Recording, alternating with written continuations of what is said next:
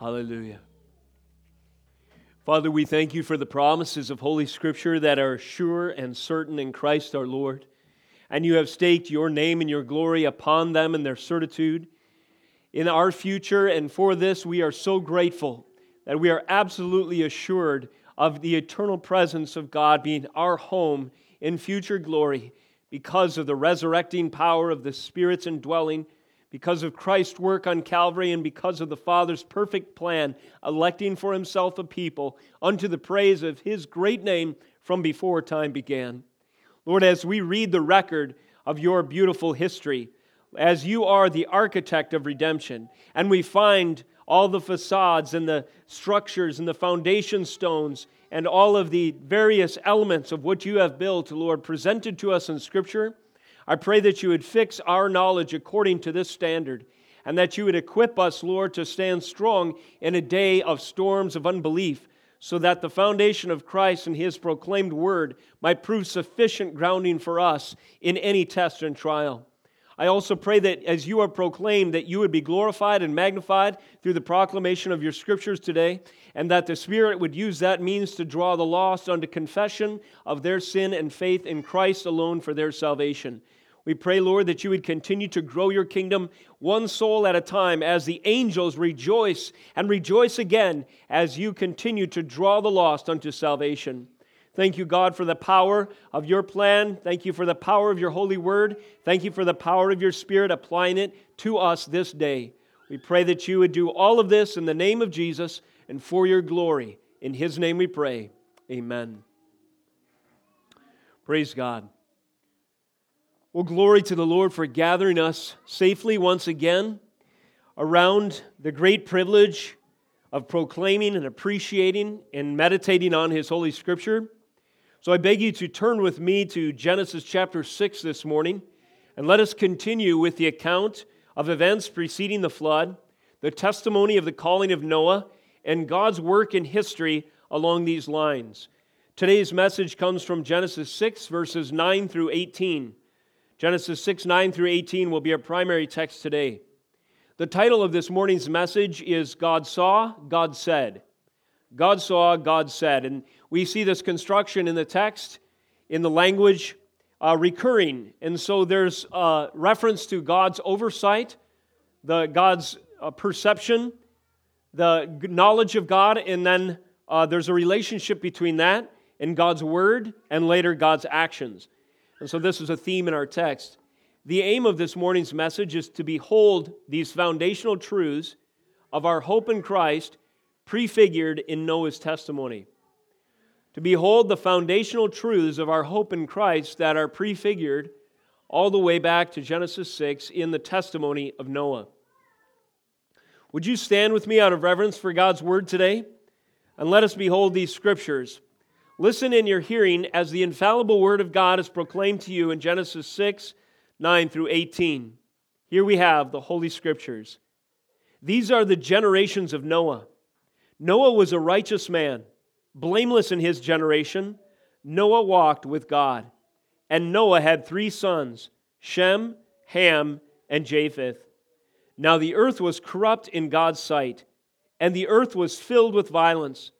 And God saw the earth, and behold, it was corrupt, for all flesh had corrupted their way on the earth. And God said to Noah, I have determined to make an end of all flesh, for the earth is filled with violence through them. Behold, I will destroy them with the earth. Verse 14, make yourself an ark of gopher wood. Make rooms in the ark and cover it inside and out with pitch. This is how you are to make it. The length of the ark, 300 cubits. Its breadth, 50 cubits. Its height, 30 cubits. Make a roof for the ark and finish it to a cubit above, and set a door of the ark in its side. Make it with lower, second, and third decks. Verse 17, for behold, I will bring a flood of waters upon the earth to destroy all flesh, in which is the breath of life under heaven. Everything that is on the earth shall die. But I will establish my covenant with you, and you shall come into the ark, you, your sons, your wife, your sons' wives with you. This is the Word of God. You may be seated.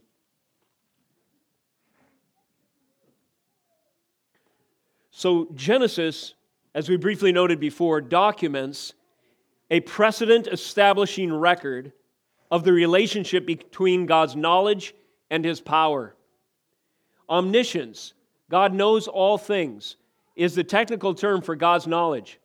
Omnipotence, omni, all, potence, power, is the technical term for God's power. God is all-knowing, God is all-powerful. And these character attributes of God show up in our text today in this framework of God saw and God said.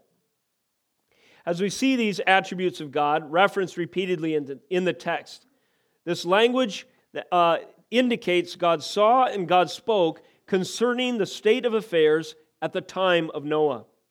God is supervising the earth even in this state of intense decline in such a way as to demonstrate His authority and to show His glory in spite of sin. And this would come largely by way of judgment. This divine assessment, then, unfolds in actual historical events as the record of Noah's legacy, his life, continues. Please note, it is very significant in the text, specific reference points to real time, real history, real people, real events, real circumstances, real physics, real science, real creation.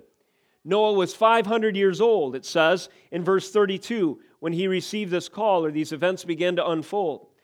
The Lord declares that there will be 120 years before the flood will come. Sure enough, in about the 100th year since that 500 mark, when Noah's 600, his age is referenced again at the conclusion of some of these flood events.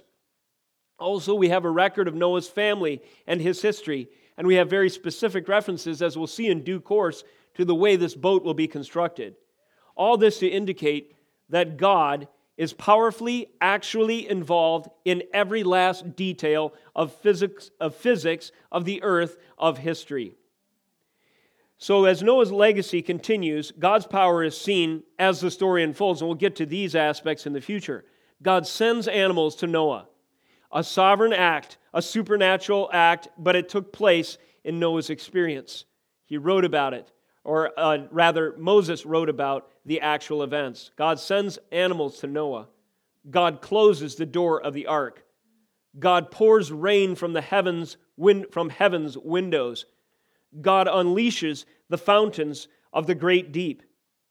So these evidences, or these events that are recorded in this passage and those that surround it, is evidence of the imminent hand of God. Imminent means in our experience, tangible, direct, in contact with.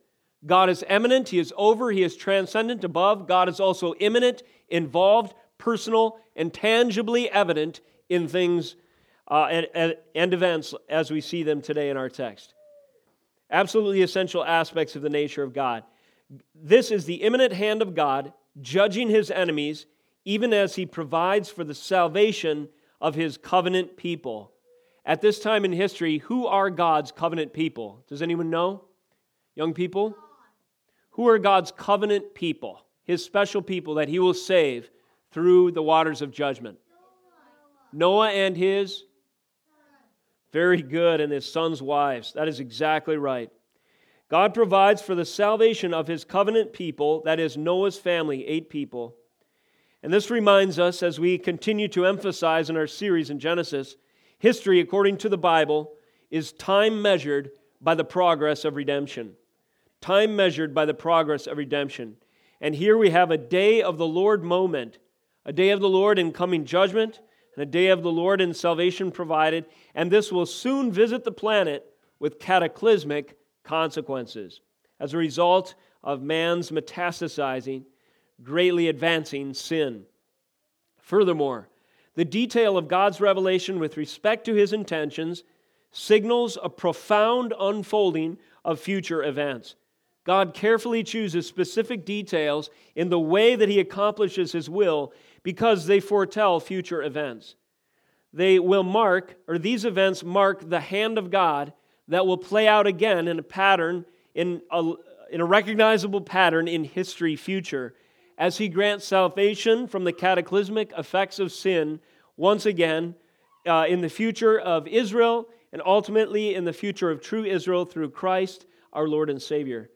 Thus, Genesis continues to paint a Spirit-inspired portrait of the character and intentions of the Lord of creation and the Lord of salvation. The character and intentions of the Lord are featured as we see Him as Lord of His creation and Lord of salvation in our text. Let's consider this heading today, revelatory constructs from Genesis chapter 6. 3 we'll emphasize this morning. Number 1, God's judgments. In the revelation of God, there is a construct of judgment that we see prefigured in these events. Secondly, God's covenant. The name of covenant in the Hebrew is berith, and this is the first reference to the term covenant in the Scriptures. It's introduced to us. This construct, it's an understanding, a framework of God's relationship with man. So judgment, covenant, and finally oracle. There's a term that I've used in the past called event oracle. What this means is there are events in history that also proclaim the Word of God. And these events have profound significance in establishing, you could say, perhaps an archetype or a pattern or a picture, a type, a shadow, a prefiguring, and so forth, a symbol. And so there are event oracles featured in our text as well. 3 revelatory constructs: judgment, covenant, oracle. So let's consider these a little more closely today. First of all, under God's judgments, we note this construct, which is also the title of our message: God saw and God said. So the earth is becoming more and more corrupt, but the Lord responds. Notice in Genesis 5:5, the Lord saw that the wickedness of man was great in the earth, and that every intention of the thoughts of his heart was only evil continually. And the Lord was sorry that He had made man on the earth, and it grieved Him to His heart. So the Lord said, the Lord saw, the Lord said, and it continues, I will blot out man whom I have created from the face of the land, man and animals and creeping things and birds of the heavens. This relationship to what God sees and what God says recurs in our text in verses 12 and 13. Note here, and God saw the earth, and behold, it was corrupt, for all the flesh had corrupted their way on the earth, and God said to Noah, I have determined to make an end of all flesh, for the earth is filled with violence through them. God saw, God said. First of all, God saw. This idea of God seeing is speaking to divine oversight. God is imminent, as we've already stated. He is involved in His creation. He is presently, even now, superintending all events in His providence of all of history, all of creation, and all of this universe. Every material thing, every event, every occasion, every cause, every effect is superintended by a sovereign God. God sees all. God's oversight is much more than our observational abilities. A journalist tries to be as objective as possible, but even then he can never ultimately separate himself from his bias, and even if he could, he is subject to his own limitations. If a journalist wants to get to the bottom of a story, he has to interview people he thinks may have key witnesses. But he can't ultimately always tell if the person who he talks to is lying or if he's telling the truth. He can't recreate the events in front of him so as to witness them with firsthand knowledge to every last detail. He's not intimately acquainted with all the causes in history past that led up to the event that he's recording today. So you see, the perception of man is inherently limited. We can only report on that which we can see by limited perspective. Not so with God. God sees absolutely, exhaustively, and comprehensively. Even the names of God reference this fact. He is the Alpha and the Omega, which is to say in the Greek, He is the beginning and the end. He sees the end from the beginning. There's no limitation in the foresight, in the knowledge, in the oversight, in the superintendence of our sovereign God. So this evil that the earth has descended into did not come as a surprise to Him. Instead, what we see is the superintendence of God interacting in this situation in a way that will demonstrate His character and show forth His glory through 2 things, judgment and salvation. God saw. Now, this language is in contrast to what we referenced last week, a man's sight, and then a corresponding action. Notice Genesis 6, verse 2. The sons of God saw that the daughters of man were attractive, and they took as their wives any they chose. This language is reminiscent of original sin, Genesis 3:6. Just a reminder there as well. So when the woman saw that the tree was good for food, and that it was a delight to the eyes, and that the tree was to be desired to make one wise, she took of its fruit and ate. And she gave some to her husband who was with her, and he ate. So you see that construct there. Sin is a seeing through the limited perception of humans and then taking unto ourselves this action without regard to the Word of God. The lie that the enemy sold Adam and Eve in the beginning is that they could be like God. In other words, they could have divine oversight. They could be omniscient. And somehow this tree held out the secret of this advancement to this state of godlike status. That was a lie. Man is always ever dependent on the Word of God. His perception, his ability, his knowledge will always ever be limited. We are always, in technical philosophical terms, contingent. That is, we are created. We are dependent upon the Lord who sees all and knows all, knows the end from the beginning, and that will always be the state of things. When we are in sin, we foolishly live as if our perception is sufficient, that we know enough, that our experience is strong enough or profound enough to make a good decision, that we have the ability in our sense and our knowledge of things in our gut feel, whatever, to make decisions that are wise for ourselves. Whenever man does this, he sees and he takes without respect to the Word of God, and it always corrupts. It always ends up in sin. Why? Because he is declaring himself independent of the Lord foolishly, when it was God who creates him and sustains him, and then pursues an end of idolatry. That is sin. The reason the world was descending into such great wickedness is because people were seeing and taking. They were trusting their own desires and their perceptions. They were disregarding the Word of God. And now we will see a sharp contrast.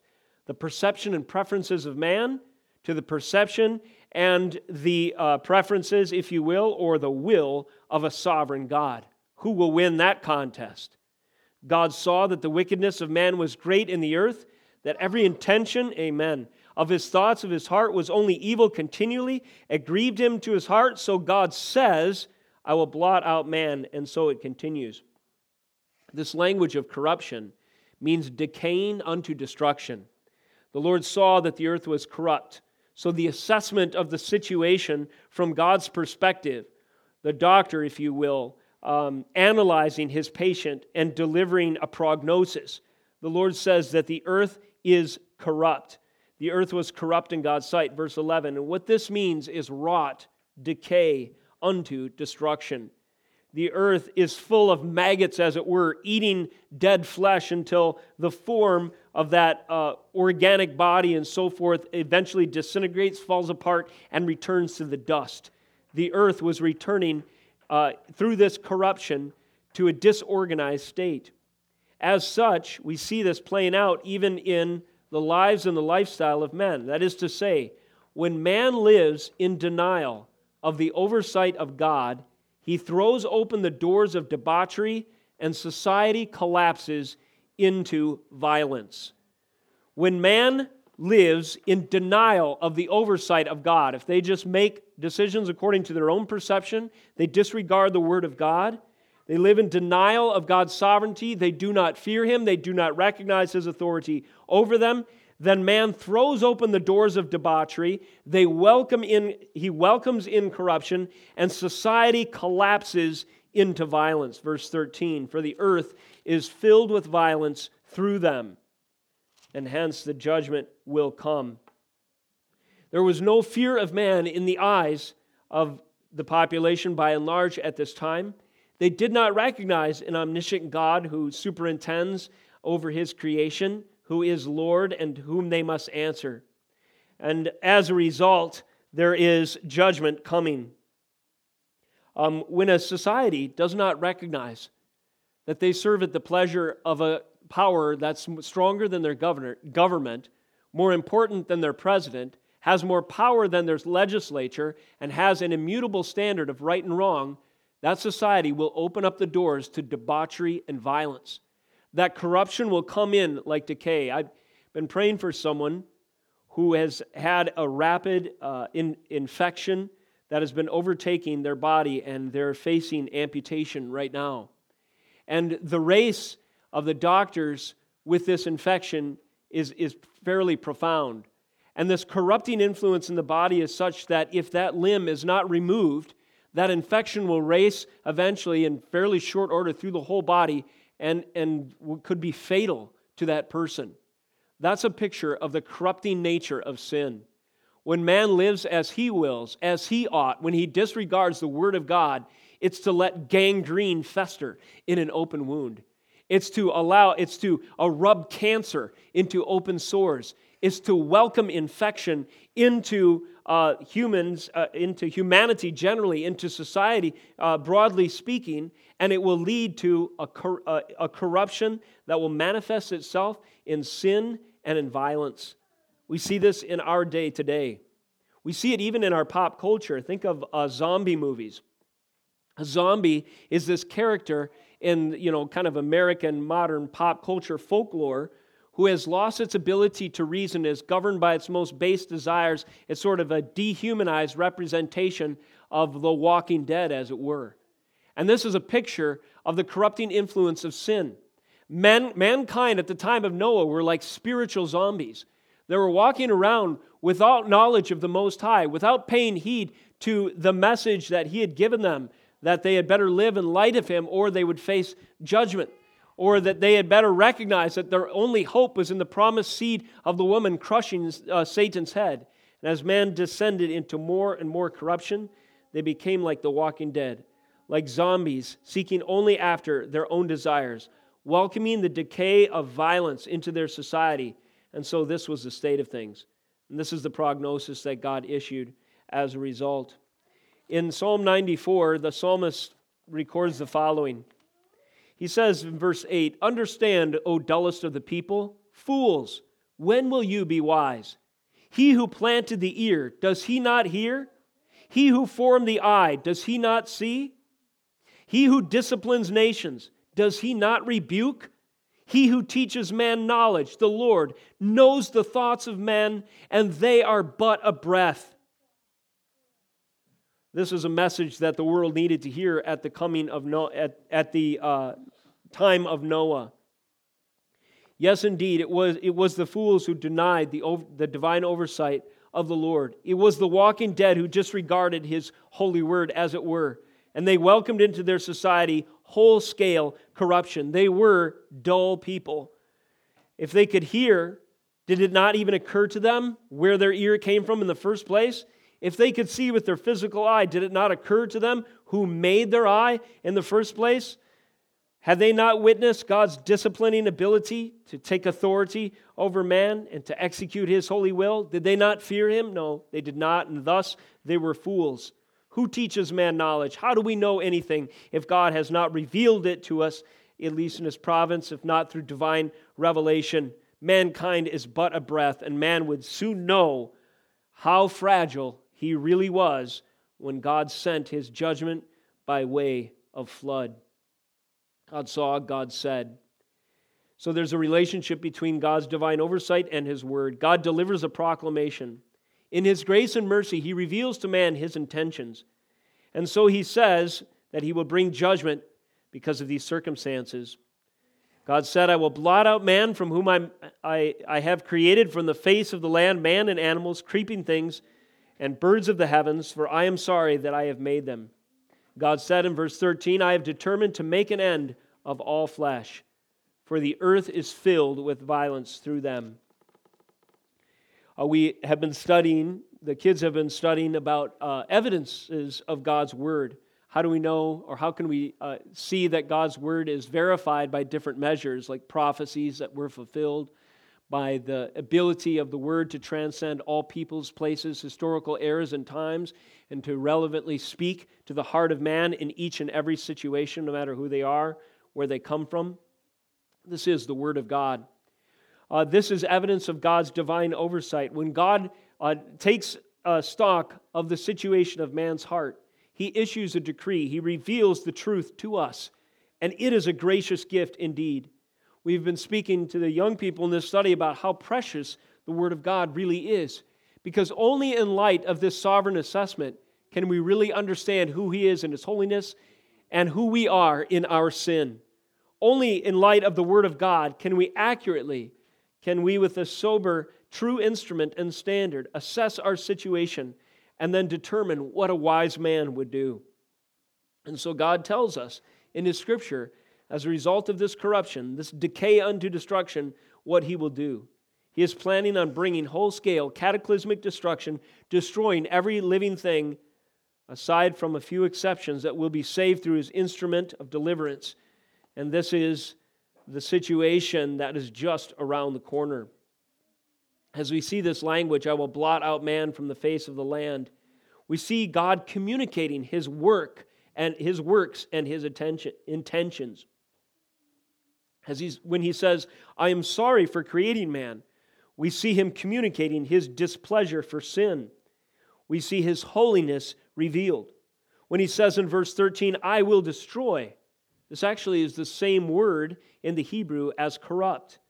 In other words, sin will run its course, and God will simply speed up the destructive nature of these sins by bringing destruction upon man. But it's interesting to note that there is a relationship between sin and corruption such that a sinful lifestyle has judgment built right into it. If you follow your base desires, you will live a life that is self-destructive. This is the way things are. There is only one truth. There is only one way. There is only one means of man's assurance, safety, salvation, of man's flourishing, if you will, and this is following His holy word and law. And any alternate route might promise happiness in the short term, but will always only lead to destruction in the long term, and sometimes at points of God's sovereign choosing, He speeds up that well-deserved destruction in a day of the Lord moment, and so this is one of those times. God is speaking. He is saying through His word that sin deserves judgment. And sin is a horrible infraction. It's a horrible crime against the holiness of God. Thus, we see with this whole scale destruction of the earth how serious sin truly is and how holy our awesome God is as well. God saw and God said. And then God specified how He will bring His judgment. He will bring judgment in this time in history by water. Notice a few verses. Verse 13. First of all, in the second portion, behold, the Lord says, I will destroy them with the earth. Speaking of all of the living creatures outside of the ark. Verse 17. For behold, I will bring a flood of waters upon the earth to destroy all flesh, in which is the breath of life under heaven. Everything that is on the earth shall die. Verse 18, He says, I will establish my covenant with you. But then we're back to judgment again with an I will statement in 7, verse 4. For in 7 days I will send rain on the earth, 40 days and 40 nights. And every living thing that I have made, again He says, I will blot out from the face of the ground. God is specifying how He will bring judgment. He says, I will do these things. I will act decisively, so there can be and will be no doubt of my sovereign hand. Do you know that geology all over this world testifies to this very fact? When you see gorges like the Grand Canyon carved out as if by rushing water, when you see the earth and the after effects of the flood as it's viewed from drones piloting over the surface, we see evidence, in my view, of cataclysmic destruction, of worldwide, a global flooding. Think of our oceans. What percentage of the world is covered by oceans? Does anyone know? 75% or so? So 3/4 of the earth is covered by proof that God is sovereign, that sin is serious, and that His righteousness demands judgment. The Thompsons flew to Hawaii recently. Did it take a long time to get there in the airplane, you guys? How long does it take to get to Hawaii, Isaac? like 8 hours. So 8 hours over the ocean. You can fly and fly and fly, and you will see nothing but waves for hours and hours, even though you're flying at hundreds of miles per hour. And what is this? This is evidence of God's specific historical judgment for sin. Does man have any excuse? In Romans 1, it says that man is without excuse because nature itself testifies that he is a sinner and that God is holy, that God is creator. I submit to you that nature itself testifies that God is the judge of sin as well. You can easily imagine how devastating it would be to have our entire globe covered by water if you take an airplane flight over the Pacific.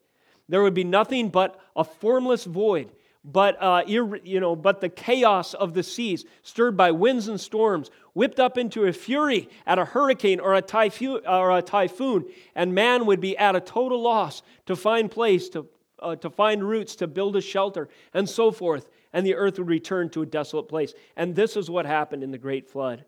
God specified how he would judge the world. He says, for behold, verse 17, I will bring a flood of waters upon the earth to destroy all flesh, and which is the breath of life under heaven. Everything that is on the earth shall die. This is incredible. As we see this, it does strike us that the events here are powerful indeed. They speak to God's authority to punish sin. They remind us of hell at the end of our life if we do not have a Savior who can wash our sins away, if there is not hope for redemption, and ought to make us shudder with the fear of God as we consider these consequences. But it also speaks to God's future plan of salvation from these circumstances. That is to say, the flood is referenced in future scriptures. I'll just note one for you. This specific judgment, the way that God destroyed the earth, figures into Peter's message to his readers in 1 Peter 3.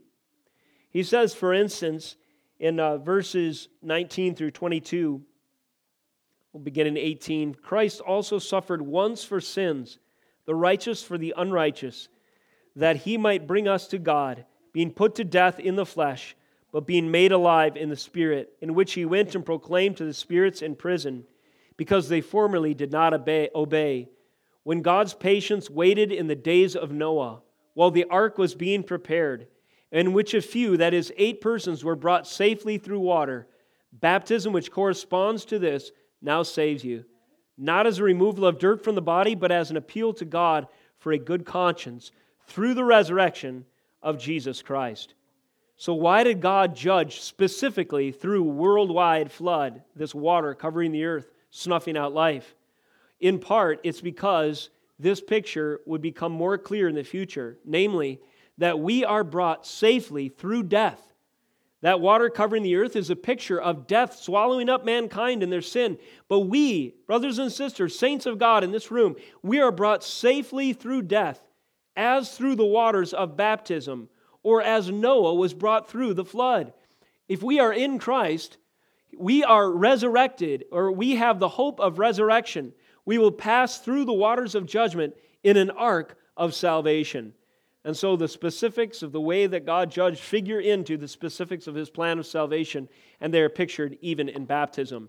That's a revelatory construct from Genesis 6, namely God's judgment. What he saw, what he said, and what he specifically declared as consequence for sin. Second major construct, God's covenant. This is a revelatory structure that we see introduced in Genesis 6. Notice, first of all, that God not only saw that the world was corrupt because of sin, but he also saw and singled out a single man. Verse 8. But Noah found favor in the eyes of the Lord. There is an oversight of the Lord that stems from his grace and his mercy, his kindness, and his intent to save. I can't help but recall a passage we've referenced often in recent messages from Numbers 6, 24 through 26, the high priestly prayer of Aaron. May the Lord bless you and keep you. And then this phrase, may the Lord lift up his countenance upon you. That prayer again is that the Lord's favor, his sight, his face, his countenance, his smile would be oriented toward you in grace, in mercy, in compassion, in salvation. This countenance of the Lord was upon Noah, and Noah found favor consequently in the eyes of the Lord. The eyes of the Lord, as it were, the divine oversight of the Lord, render, as we see then, mankind into two categories. Those that upon his analysis are deserving of judgment and thus will be the victims, they will be those who are destroyed in the wake of his cataclysmic judgments, and those who under the oversight of God's means of salvation have found favor in his eyes, have found grace and mercy ultimately and only through Jesus Christ, their Savior and Lord. And so Noah too experienced the oversight of the Lord. But the eyes of the Lord were turned to Noah, not in wrath, but instead in favor. These are the generations of Noah. Again, that's a structural note in the text, in the literary structure of Genesis. It singles out an important moment in the record of redemption through history. Noah was a righteous man, blameless in his generation. Noah walked with God. Again, evidence to the eyes of the Lord finding favor with Noah is his righteousness, his blamelessness, and the fact he shared in relationship with the Almighty something akin to what Enoch enjoyed, walking with the Lord. Psalm 94, we've referenced it once already. There's contrasting language that the psalmist speaks of, and we already noticed the eyes of God as they render people fools who deny Him. But notice, conversely, what the psalmist also says, verse 12. Blessed is the man whom you discipline, O Lord, and whom you teach out of your law, to give him rest from days of trouble until a pit is dug for the wicked. Does that not describe Noah? Could that not describe us? Blessed is the man whom you discipline, O Lord. The Lord corrects those whom He loves. But if the Lord's eyes of favor are upon you, then His word is corrective and instructive, growing you in your Christ-likeness. Whom you teach out of the law, do you love His law? Do you love His word? Or are you one who disregards His word and His oversight and is now just wholly given over to the corruption of your sin? If so, hear His word and repent, because only those who find themselves in right relationship with Him can say with the psalmist in verse 13 that they have found rest from the days of trouble until a pit is dug for the wicked. Noah suffered, no doubt, under the scorn and mockery of his neighbors, as over a century he built this instrument of salvation. No doubt Noah experienced the persecution and the derision from those who surrounded him in this wicked culture. After all their thoughts were only wicked continually. But Noah had reassurance in the Word of God that there would be rest from his days of trouble, and that the Lord would dig a pit for the wicked.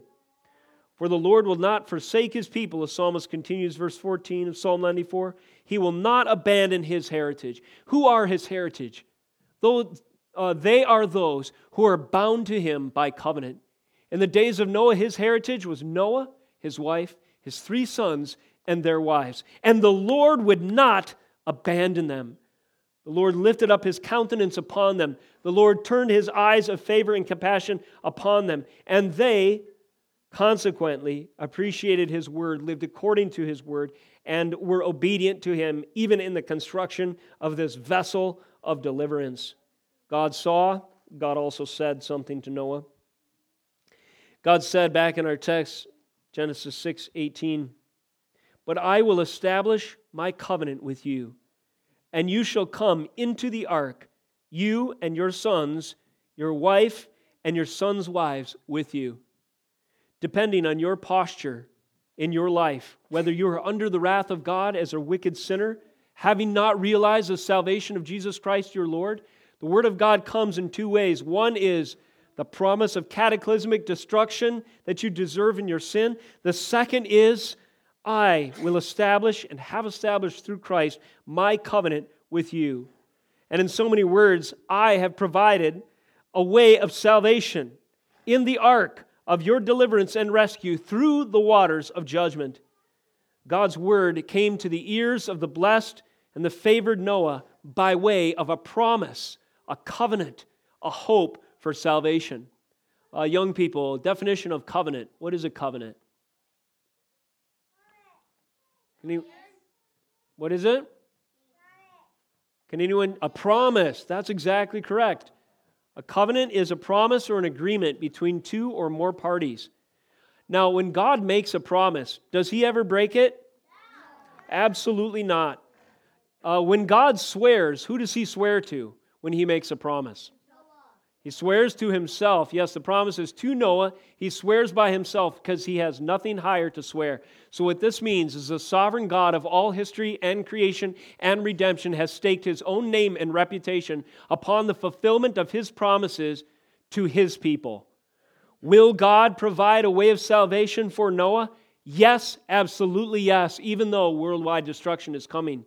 Will God save us as baptism pictures through the waters of death unto resurrection life in Christ? Absolutely, He has staked His word and His promise upon it. God has seen and God has spoken. God gave Noah a covenant sign. Does anyone know what it was? It was a sign of the promise. Rainbow? Let's see if that's correct. Noah. We find the story of Noah continuing in Genesis 9. Verse 9, the Lord says, I will establish my covenant with you and your offspring after you, and with every living creature that is with you, the birds, the livestock, every beast of the earth with you, as many as came out of the ark. For it is for every beast of the earth I establish my covenant with you, that never again shall all flesh be cut off from the waters of the flood, and never again shall there be a flood to destroy the earth. And the Lord said, this is the sign of the covenant that I make between me and you and every living creature that is with you for all future generations. I have set my bow in the cloud, and it shall be a sign of the covenant between me and the earth. That is correct. You guys got it. The rainbow was the sign of God's promise to Noah. The scriptures go on to describe covenant signs and covenant terms for those who are the favored of the Lord, for those who are His own, His people, Israel, His sons, believers, adopted into the family of God. All these terms are covenant terms that refer to those who are in a relationship with Him, those who are incorporated through the bonds of family in relationship to God the Father through Christ the Son by the affecting power of the Holy Spirit. This is what Galatians 4:4-6 describes when it says that God sends the Spirit of the Son into our hearts, crying out, Abba, Father. And here in the Word of God to Noah, we find a parallel to our own experience. That is, just as those who were Noah's family were included in the covenant, the blessings of the covenant are extended to those who are in Noah. Notice the benefit of the covenant to Noah. I will establish my covenant with you, and you shall come into the ark, you and your sons, your wife, your sons, and your wives with you. So just as the blessings of covenant are extended to those who are in Noah, namely his family, so the blessings of the new covenant are extended to us who are in Christ, the covenant head. Through adoption, we are incorporated into the blessings and the inheritance of Jesus Christ our Lord. What He earned, what He deserved as a result of His work on Calvary and His perfect righteousness, that great blessing of His obedience before the Lord becomes our own because the blessings of the covenant are extended to those who are incorporated into Christ by the family bonds of holy adoption. This is the revelatory construct of covenant as it is introduced and as it is echoed all the way forward in the New Testament. Now God specifies something. He gives specific instructions to Noah, highly specific. And this goes to the detail that I mentioned at the introduction that reminds us of a number of things about the nature of God and His work in history. This is Genesis 6:14. Make yourself an ark of gopher wood. So the species of wood is laid out. The schematics of the ark continue. The specifications, this cut list for this huge boat is presented by divine revelation to Noah, its architect. The Lord continues, make rooms in the ark. It's the floor plan. Cover it inside and out with pitch. That is the waterproofing means. Verse 15, this is how you are to make it. The length of the ark, 300 cubits. 300 cubits, translate that into feet, somebody. 450 feet. Thanks, Dad. Its breadth, 50 cubits. I need a translation into feet there. About 75. A height of 30 cubits, which is about 45 feet. So a football field and a half long, 75 feet wide, 45 feet tall. These are very tangible measurements. They're precise. It goes further. Verse 16, make a roof for the ark and finish it to a cubit above, and set the door of the ark in its side. Make it with lower, second, and third decks. Now, has anyone visited the Ark Encounter in Kentucky? It's a replica of what the ark may have looked like. Has anyone been there? Anyone been to Noah's Ark in Kentucky? Oh, I see a hand in the back. So that replica is a life-size reproduction of what Noah's Ark may have looked like. And the reason that ark can be pretty specific is because of those verses that I just read to you. The naval engineer who worked on the design, one of the guys who worked on that design, was actually converted to Christ as a result of these verses I just read to you. Why is that the case? Because he saw in these proportions that they were identical to what science has told us the most stable of cargo vessels are in the seas these days. In other words, this ratio and proportion of length to width to breadth and so forth is an ideal shape for stability on stormy seas. How could that have been known at this time? Well, we've been going through evidences of the authorship, the divine authorship of Scripture. This is one of those evidences. The precise schematics and the ratio for stability of the sea-going vessel being revealed in God's Word speaks to the divine authorship of the Bible. God knows His world. There's no physicist that is smarter than God. God knows what kind of vessel will allow man and all these animals to pass through the waters unscathed unto salvation once the global flood recedes. And so we see in this highly specific language how God specified even the physical dimensions of the boat to make it the optimal means of escape for man. Pretty profound. But there's another reason why, or there is another truth or construct that these specific instructions or schematics reminds us of or points to. That is to say, it is an event oracle, if you will. There are times in Scripture where God gives specific dimensions for things, and this is one of them. This is our final point this morning, a revelatory construct from Genesis 6. We've talked about His judgments, His covenant, and now we go to oracle. There are 4, and you could study these on your own time, 4 moments in Scripture that correspond to these specific instructions for the building, the construction of Noah's Ark. They are firstly the tabernacle, and you can read of that in Exodus 25, 8 through 16, and actually all the way to the end of the book of Exodus. Exodus 25 through 40, a huge portion of the text. And the climax of the book is given to highly specific instructions for the design and construction of the tabernacle. I wonder why. Second example, parallel example, the temple construction. This was Solomon's legacy. We see all of the building materials starting to be collected, the tail end of David's tenure as king.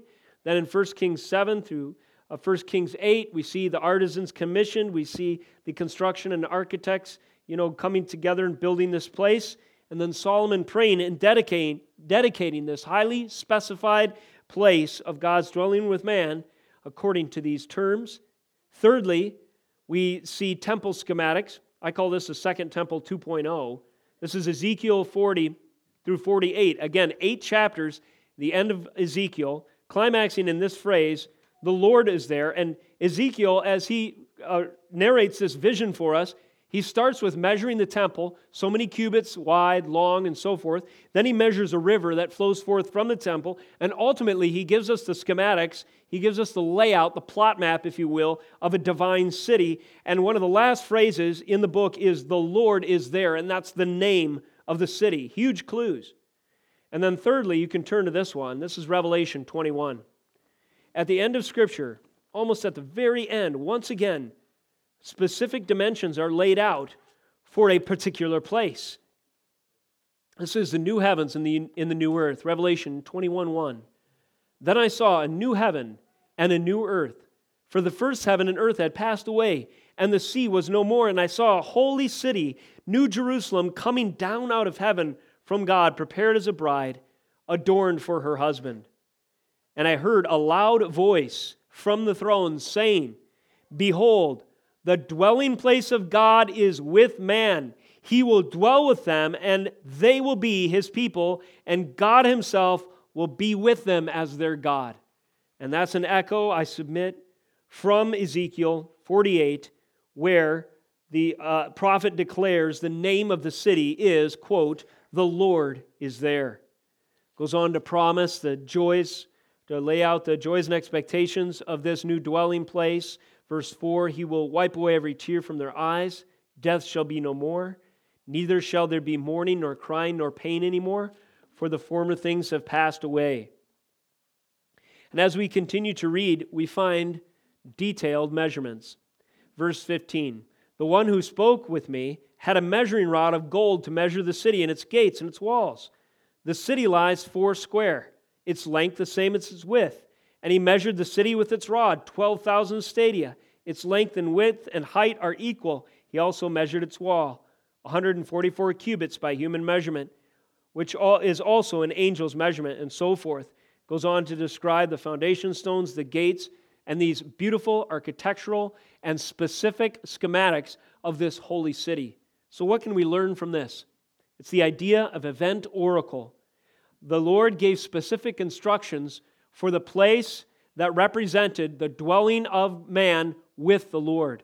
It was the place of assurance, deliverance, safety, security, where covenant promises would be fulfilled. And these schematics were given in the construction of Noah's Ark.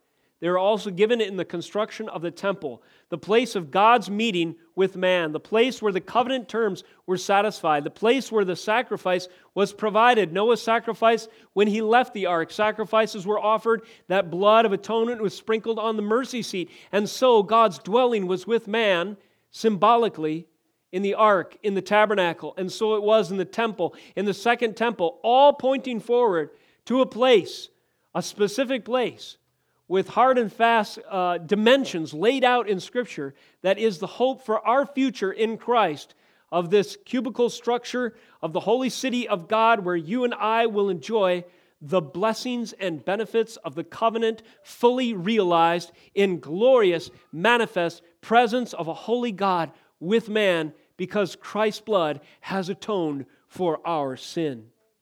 And this is the message through the Scripture of these particular instances where God lays out His plan, if you will, His blueprint for salvation. And isn't it something that His blueprint includes specific measurements? Of course, I appreciate all these analogies because I build houses on a day-to-day basis. So it speaks my language, but I think to some degree we can all relate. Pretty cool. So in closing this morning, as we put 2 and 2 together, with the benefit of further revelation in Scripture, we see God's Word proclaiming His inescapable judgments outside of His covenant terms. But in His covenant terms, His Word declares that there is safety, assurance, security, hope, and a glorious future for all who are in Christ. And these terms are specifically laid out as the exclusive hope for our salvation through the redemptive and delivering power, ultimately, of our Lord and Savior, Jesus Christ, and His work on Calvary. God saw and God said. He saw the wickedness of man. He declared it worthy of judgment. But those who have seen His countenance and His favor has shone upon them, He declared a way of salvation for them.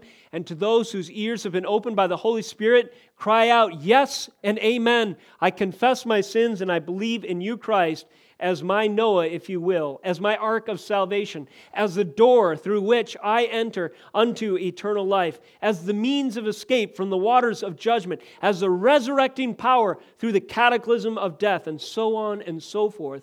Christ is our hope of deliverance from sin. Let us close in prayer.